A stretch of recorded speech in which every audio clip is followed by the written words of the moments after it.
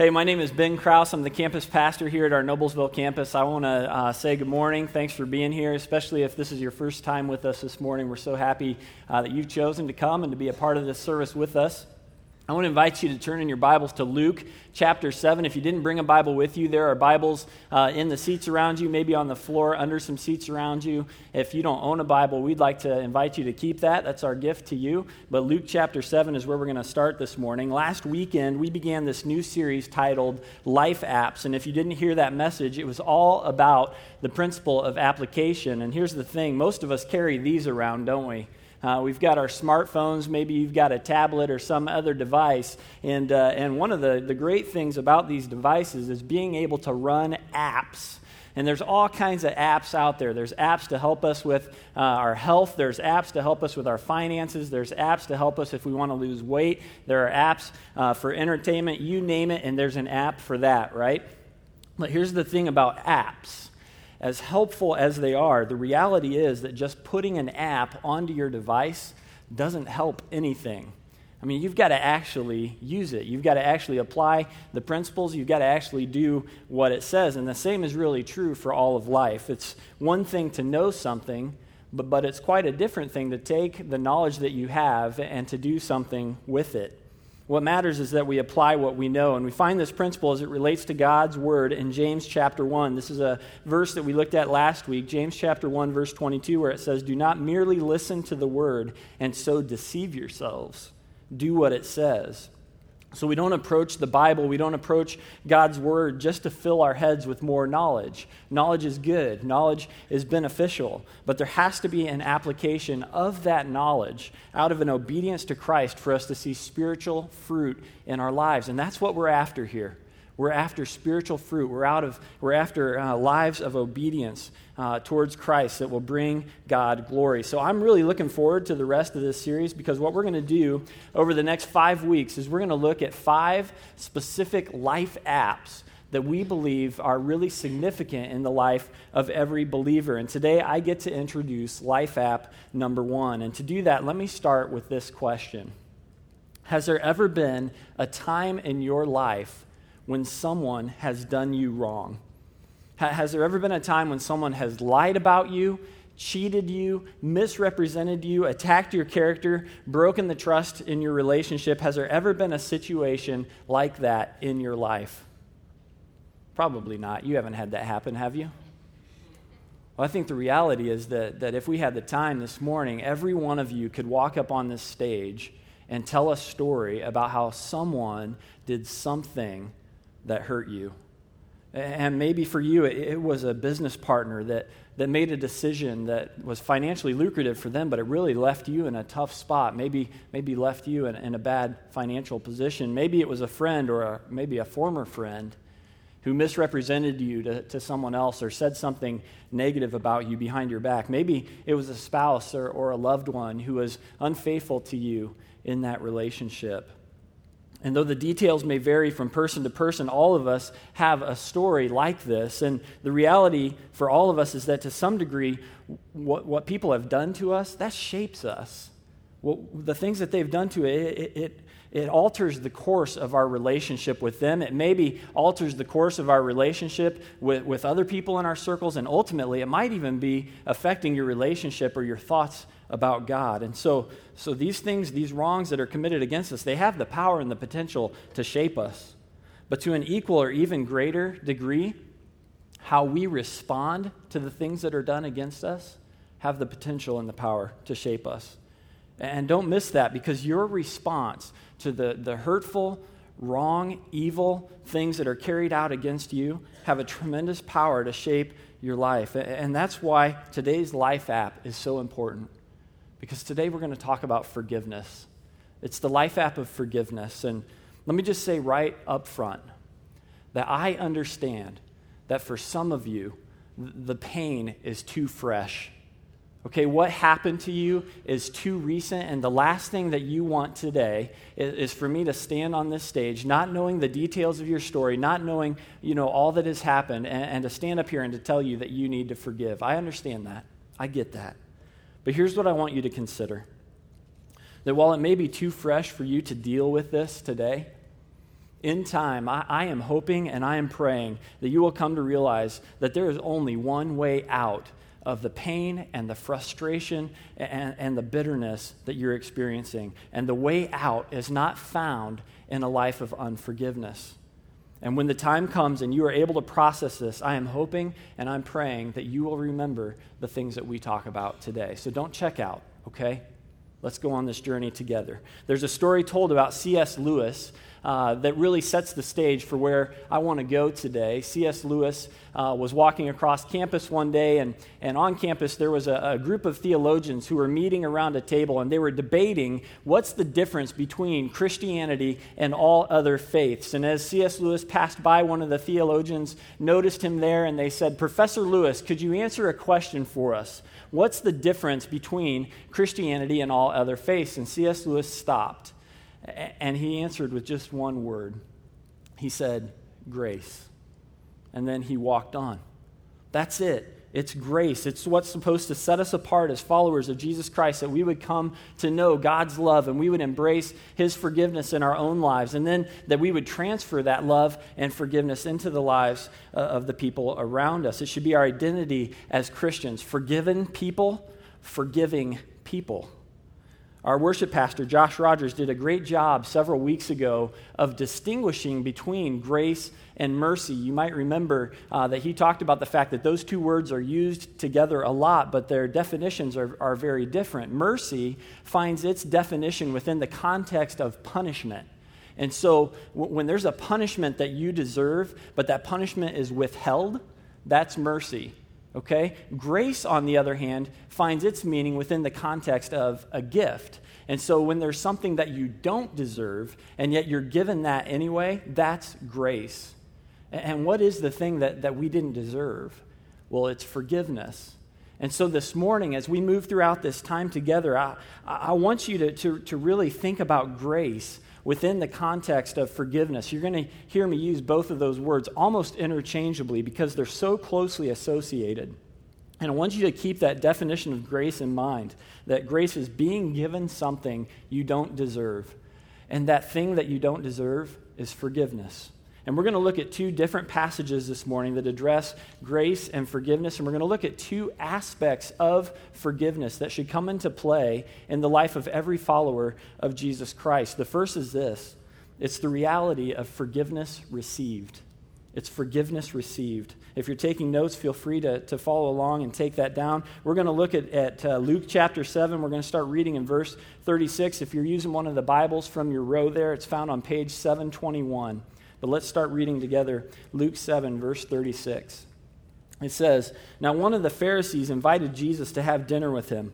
So he went to that Pharisee's house and he reclined at the table." And let me just pause right here. The story opens with an invitation. Okay, Jesus has been invited by a Pharisee. We're going to find out later in the text that this guy's name is Simon. So Simon has said, "Jesus, why don't you come to my house? Let's have dinner together." And so Jesus accepts the invitation and he goes to Simon's house. And the text says that he reclined at the table. Now, this is going to be very important for us to understand as we picture in our minds what's about to happen in this story. In Jesus' day and in Jesus' culture, when they ate a meal, it wasn't at a high table with high chairs sitting upright. In fact, I'm going to demonstrate this for you. Their table would have been very low to the ground. It maybe would have had some cushions around it. And as you came to the table, you would lay kind of like this, kind of resting on one arm, facing the table with your feet out extended away from you. And they did this for I'm sure, several reasons, one of which being that feet are nasty.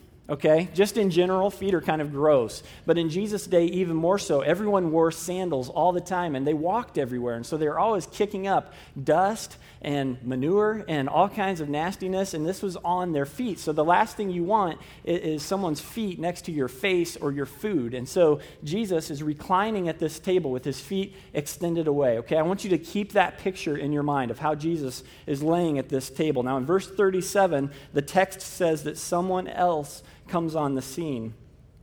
It says, "When a woman who had lived a sinful life in that town learned that Jesus was eating at the Pharisee's house, she brought an alabaster jar of perfume. And as she stood behind him at his feet weeping, she began to wet his feet with her tears. And then she wiped them with her hair, kissed them, and poured perfume on them. Now, the Bible describes this woman as one who had lived a sinful life in that town. And most Bible scholars would agree that this woman was most likely a prostitute, okay? And everyone knew who she was. They knew what she had done. Everyone knew that she was a sinner, and her sin had become her identity to the people in this town. But somehow, this woman who had lived a sinful life, she had heard about Jesus. Maybe she had heard him teaching on the streets. Maybe a friend had told her about the things that Jesus was saying and teaching. The Bible doesn't tell us exactly how it happened, but something has happened. And this woman who had previously only been identified by her sin, has now found hope in the man reclining at this Pharisee's table. And as Jesus is reclining, again with his feet stretched out behind him, she can't contain herself. And it says that she began weeping. And with her tears, she washed Jesus' feet. And with her hair, she dried his feet. It says that she poured perfume on Jesus' feet and that she began to kiss his feet. And it's just this incredible outpouring of humility and gratitude and thankfulness, because for the first time in a long time, this woman had found hope. And she doesn't care who's watching. She doesn't care about their comments or their disregard for her actions. She's heard about the grace of Jesus. She knows that she needs it, and she has to respond. Well, Simon the Pharisee is watching all of this take place. Look at what happens in verse 39. It says, "When the Pharisee who had invited him saw this, he said to himself, 'If this man were a prophet, he would know who is touching him, and what kind of woman she is, that she is a sinner.'" Now, don't miss, the text says he said this to himself, okay? So these words didn't come out of his mouth. He's thinking this in his head. But Jesus, being fully man, yet fully God, knows exactly what's going on inside of Simon's head. He sees the pride. He sees the lack of grace in this man's heart, and he's about to call him out on it. Jesus tells him a story. Verse 40, Jesus answered him, "Simon, I have something to tell you." "Well, tell me, teacher," he said. And can't you almost hear the indignation in Simon's voice? "Well, tell me, what are you going to teach me? I know everything there is to know," right? Verse 41, Jesus says, 2 men owed money to a certain money lender. One owed him 500 denarii and the other 50. Let's just call it $500 and $50, okay, for our modern context. Neither of them had the money to pay him back, so he canceled the debts of both. Now, which of them will love him more? And Simon replied, "I suppose the one who had the bigger debt canceled." "And you have judged correctly," Jesus said. And then Jesus is going to go right to the heart of this matter. Look what he says in verse 44. He says, "Do you see this woman? I came into your house. You didn't give me any water for my feet, but she wet my feet with her tears and wiped them with her hair. You didn't give me a kiss, but this woman, from the time I entered, has not stopped kissing my feet. You did not put oil on my head, but she has poured perfume on my feet. Therefore, I tell you, her many sins have been forgiven, for she loved much." And watch this. Jesus says to the Pharisee, "But he who has been forgiven little loves little." Man, can you feel the intensity of this moment? Jesus' words are directed straight at the heart of this graceless Pharisee. And Jesus says, "You love little because you have been forgiven little." And isn't that an interesting phrase? Why would Jesus say that? And why is it that Simon had been forgiven little? Was it because Jesus was withholding forgiveness from him? Well, I don't think that's the case. I mean, as we look at the life of Jesus, we don't see him withholding forgiveness from anyone who desires to receive it. Was it because Simon just had little to be forgiven of? Jesus' story about 2 men owing 2 different amounts might lead us to think maybe that's where he's going, but I don't think that's what Jesus was getting at. No, I believe that the Pharisee had been forgiven little because he had not come to grips with the reality of his own sin. I mean, he's quick to identify this woman as a sinner. She's filthy. She's a prostitute. I can't believe you're letting her touch you. But what the Pharisee failed to see was the sin in his own heart. And because of that, because of his own unwillingness to look critically inside of himself, he hadn't received the grace that Jesus came to offer. You know, a lot of people like to categorize sin. We all do it to some extent, I think, maybe just subconsciously, but we categorize sin. And so we make these lists, you know, from the least offensive sin to the greatest offense. And so if we think about this, you know, we think about lying. And lying is a sin. We can see that in the Bible, but it's, you know, it's not high up on the list. We even maybe call it just a little white lie. And so maybe lying is low on the list. And then we maybe bump up just a little bit when we start talking about stealing. And stealing's certainly a sin, but, if it's just a pack of gum or it's a couple bucks out of your mom's purse, I mean, it's maybe worse than lying, but it's not super high up. But then maybe we get into some greater offenses and we start talking about sexual sin and maybe pornography is there or maybe adultery, and now we're starting to get into the big leagues and maybe we talk about things like murder, and we're moving higher and higher on this list into things we don't even want to think or talk about this morning. We formulate these sin lists from the least offense to the greatest offense. And then I think what we do is we start to categorize people, and we categorize ourselves based off of these lists. And we think, well, I did this, but man, he did this, so yeah, I'm way better than he is for sure. I'm not perfect, but I'm better than him. And she didn't do this, but she did more than this, and so she's right. And we think about people this way, don't we? And there are probably some good arguments for why we think one sin is worse than another, and certainly sins have different earthly consequences. But I think we need to understand something this morning, and it's this: that while sin, the consequence, on earth here for sins may be different, that the eternal consequence for all sin is the same. From what we would consider the least offense to the very greatest offense, the eternal consequence is exactly the same, and it's separation from God. That's what sin does. It separates us from God, and sin would be anything that's outside of God's will, anything that's outside of His plan for your life. And when we move outside of that circle of God's will, when we involve sin in our lives, we are separating ourselves from God, because God is holy and He is perfect, and He cannot be within the presence of sin. So while the earthly consequences may be different for different sins, the eternal consequence is the same. And the Pharisee in this story failed to see that truth. He failed to take his eyes off his own sin list, where his sins were much less significant than this woman's. But you'll notice that while the two men in Jesus' story owed very different amounts, they both were still very much in debt to the money lender. And that's what the Pharisee missed. He was still in debt regardless of what his sins were. And because he missed that truth, he had been forgiven little, and he loved little. As a pastor, I interact with two groups of people somewhat regularly.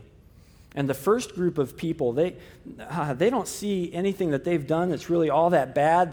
They've lived a good life. They wouldn't claim perfection, but maybe they come from a good family, and they haven't done any of the really big stuff, And so in their minds, there's not much to be forgiven of because they just haven't done anything that's really that bad.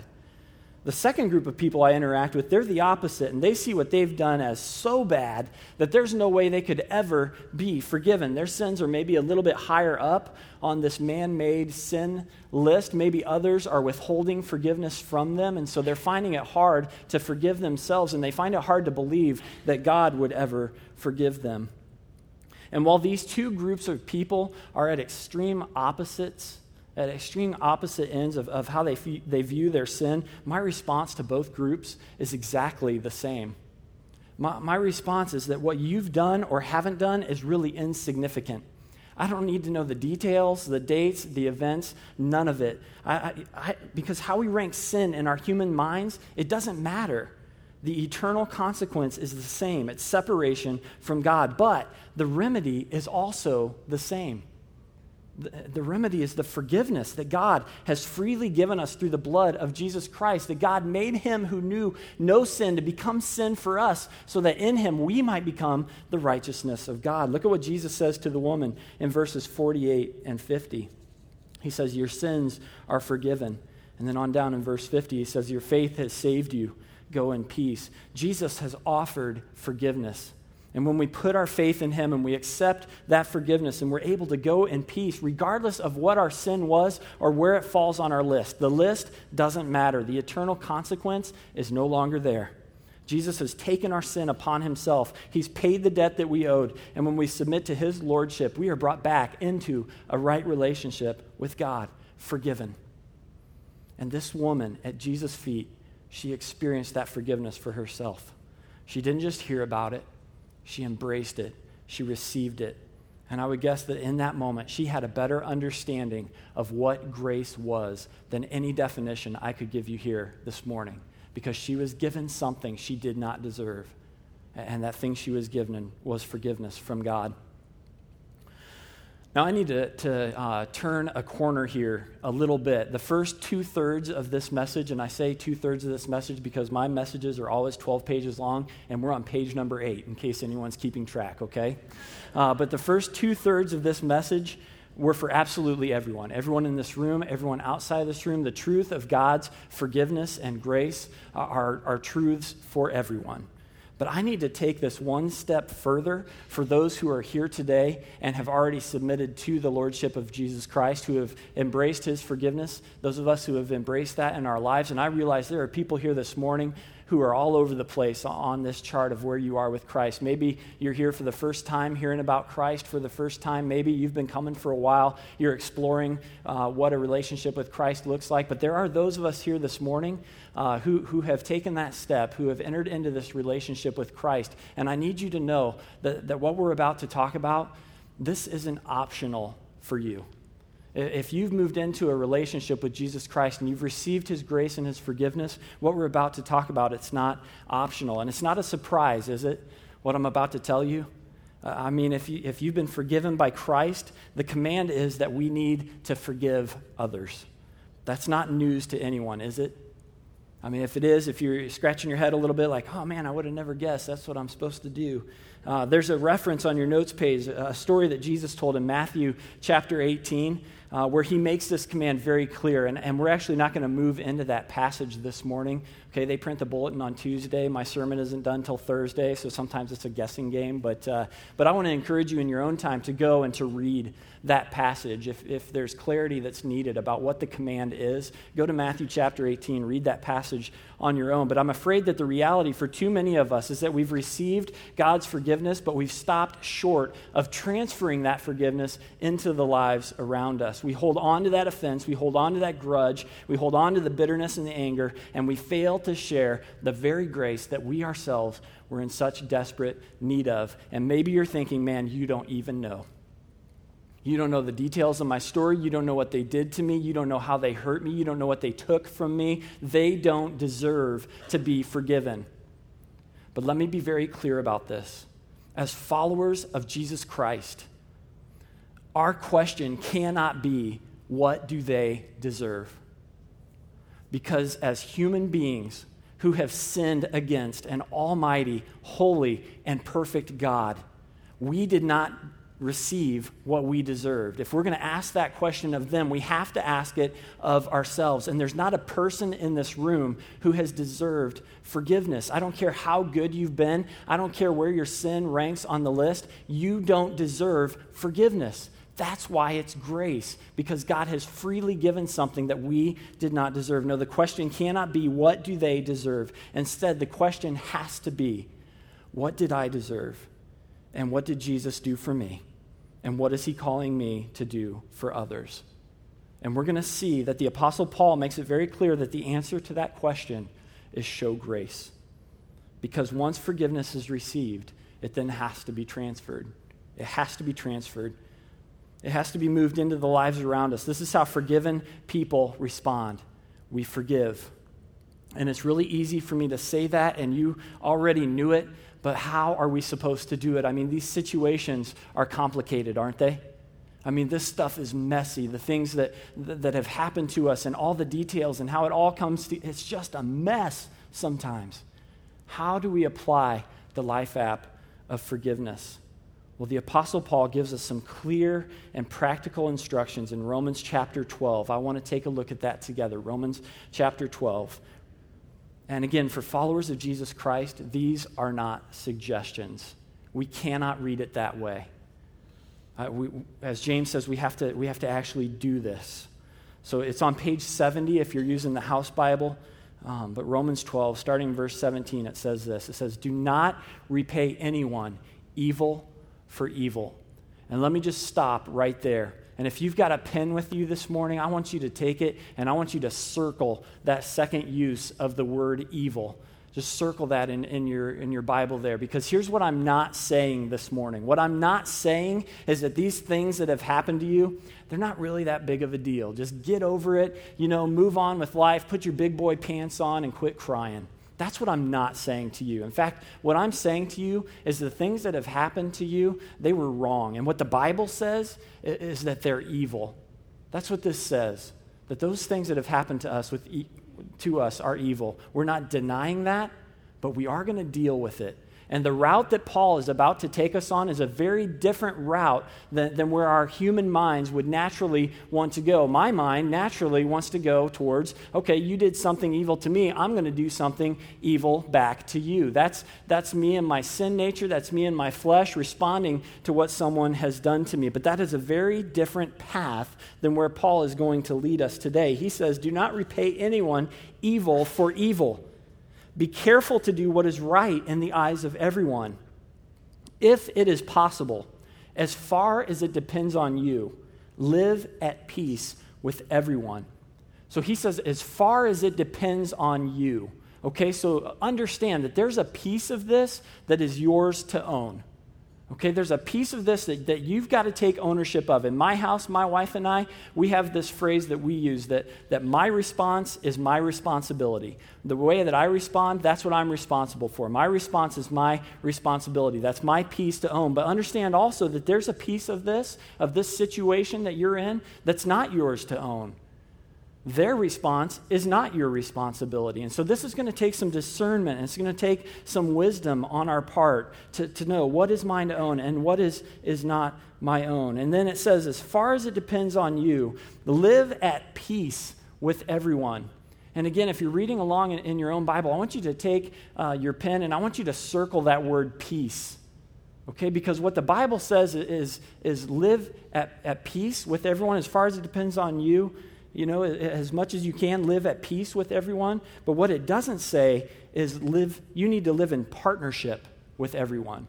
And I'm afraid that sometimes we interpret this word peace and we think about the word partnership. That's not what the Bible is calling us to here. There's a huge difference between living at peace with someone and living in partnership with someone. Let me give you an example. Again, if you think about it in the context of the business world, and maybe you're in partnership with someone in the business world who you know is acting with a lack of integrity. They're steamrolling over people. They're not someone that you need to be partnered up with. And so, again, you may need to bring some spiritually wise people around you to discern what it is you need to do in the context of that, to live in peace with that person, but not to be in partnership with that person. And I realize also that there are some of you here this morning who have been hurt by a spouse.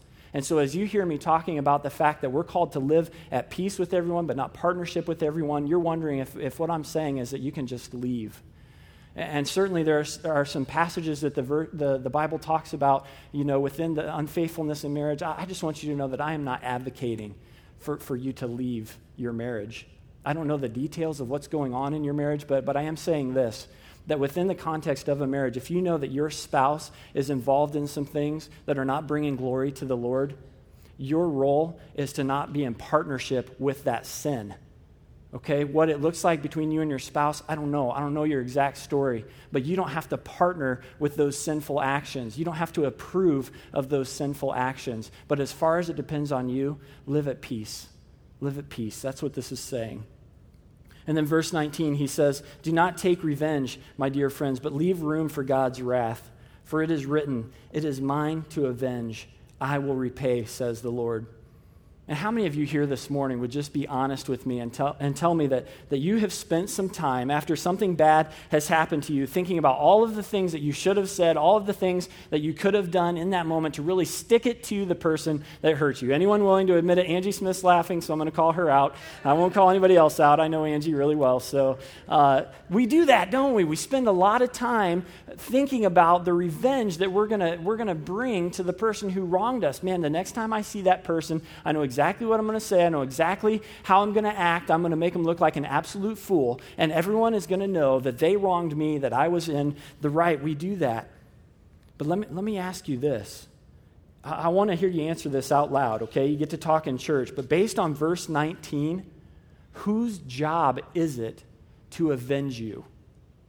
Tell me out loud. Whose job is it? It's God's job, right? Okay, question number 2. Answer this one out loud. When you avenge yourself, whose job are you assuming? I think sometimes the reason that we don't want to leave this in the hands of the Lord and we want to take control of it is because we don't trust God to do what he says he'll do. We think, man, I'm going to forgive that person. They're going to be off the hook, and that's not fair. But is that what your Bible says? Because that's not what mine says. Mine says, it's mine to repay, I will avenge, so says the Lord. Listen to me. God is a holy, sovereign judge, and he is fully capable to judge fairly and accurately and objectively, which, by the way, is something that we're not able to do when we are the one who has been wronged. And what Paul is saying here is you do your job and trust God to do his. It's freeing. It's so freeing to trust God that he will do what he says he will do. So what's your job? Well, verse 20. On the contrary, if your enemy is hungry, feed him. If he's thirsty, give him something to drink. And in doing this, you will heap burning coals on his head. And we love that part, don't we? We feel like that's our little Christian revenge there or something, right? But what's Paul talking about? Well, he closes with this. He says, do not be overcome by evil, but overcome evil with good. And finally, if you're taking notes, I want you to circle in your Bible that second use of that word overcome. And I sure hope you didn't borrow someone else's Bible this morning, because they're going to wonder why you circled so many words in the book of Romans this morning. But here's the thing that Paul knows. He knows that at the end of the day, you've got two choices. You can either be overcome by evil, and we live there sometimes, or you can overcome evil with good. And this is where we need to live as followers of Jesus Christ, because, folks, overcoming is what this is all about. When you hold on to past hurts, you don't overcome. It stays with you. It festers inside of you. But as you go on this journey, the grip of hurt and bitterness begins to release, and you become an overcomer. There is a freedom to be found in forgiveness. Don't be overcome by evil. Overcome evil with good. Listen, if this life app of forgiveness came with an instruction booklet, I think it would have 4 simple steps. I don't mean to oversimplify this. I just want to give it to you in the clearest way possible. Step 1 would be this: receive God's forgiveness. Some of you, again, the wound is too fresh, and all you need to do is sit right here at step number 1.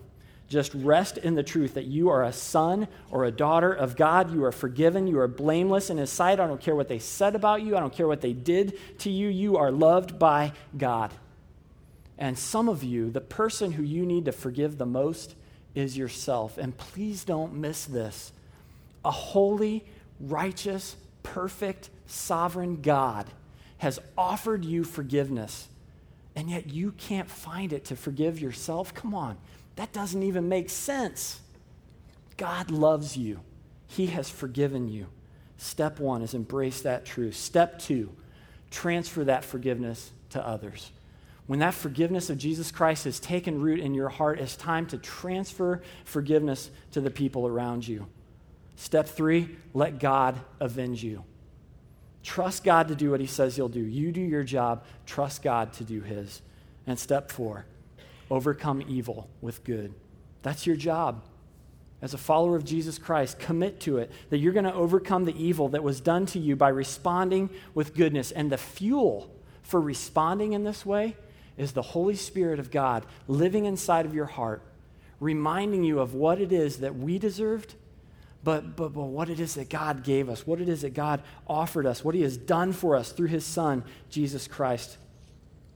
I want to invite you to bow your heads with me. I'm going to ask you to close your eyes, and we're going to move into a time of prayer, but I want to ask you first to reflect on a few questions. Just a few questions for you to bring this into context in your own life. I wonder, who is it in your life that maybe you've been withholding grace from? Is there a name that comes to mind? Who have you refused to forgive? And as that name is in your mind, I want you to consider standing before a perfect and holy God. What is it that you and I deserved? And how did the Father respond to you?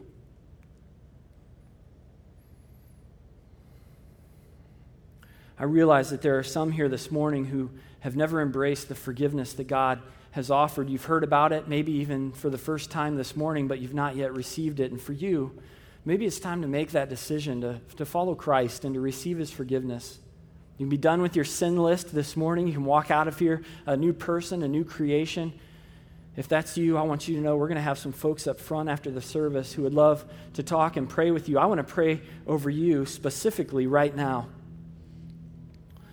Father, thank you for the cross of Jesus Christ. Thank you, Jesus, for your obedience to the Father and for the sacrifice that you made on our behalf. Jesus, you took the punishment that we deserved. You offered us forgiveness and a righteousness that we could not attain otherwise. And Lord, I pray that your Spirit would be moving in this place, convicting us of sin, convicting us of righteousness, and moving us toward lives that bring you glory. Make us bold in that this morning, Father.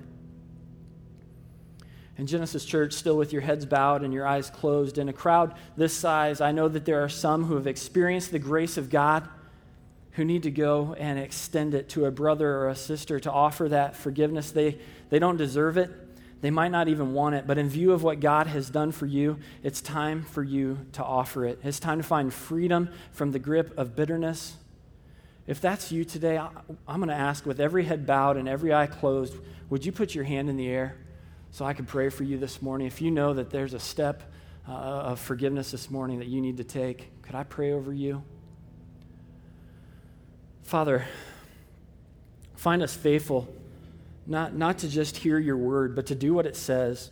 Let the fuel for our forgiveness of others, Lord, be your Holy Spirit inside us, just reminding us of the forgiveness that you have offered to us. And Lord, remind us that as messy and as complicated as this act might be, that you understand completely, as a father who watched his son be spit on and beaten and mocked and murdered for sins that he did not commit. That's what our forgiveness cost you. Father, we thank you for grace. Find us faithful to transfer it to those around us. May we never lose sight of the wonderful cross, Lord. It's in Jesus' name that we pray. Amen.